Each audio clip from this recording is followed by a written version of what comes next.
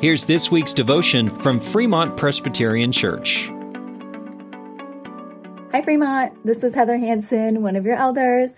Welcome to Psalm 40. Yay. Love this one. It's long, so I won't read it. I debated, but it did take me like 2 minutes going through it to read through it.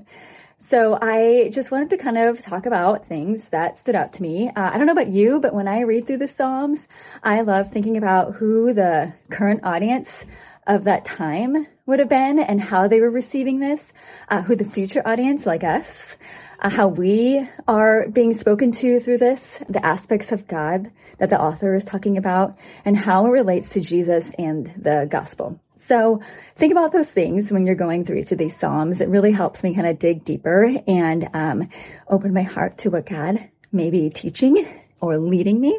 Jumping back to Psalm 39 last week, it had a much different tone. It was a little more melancholy, a little less hope, more anguish.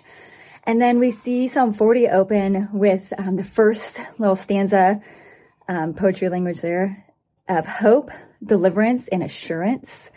And jumping to the next stanza, there is praise and worship for who God is. The next one, submitting to what God wants, what his will is. Number 4, I kind of took it as like a witness, proclaiming the gospel, if you will. Number 5, 6, and 7 kind of harken back to Psalm 39 a little bit, where the psalmist David is back to pleading with God and asking for help and recognizing his need for God and in his life. I also loved Psalm 40 because there's this idea weaved through it about testimony. He talks about where God has brought him and what God has done in his life. And there's also this idea of evangelism.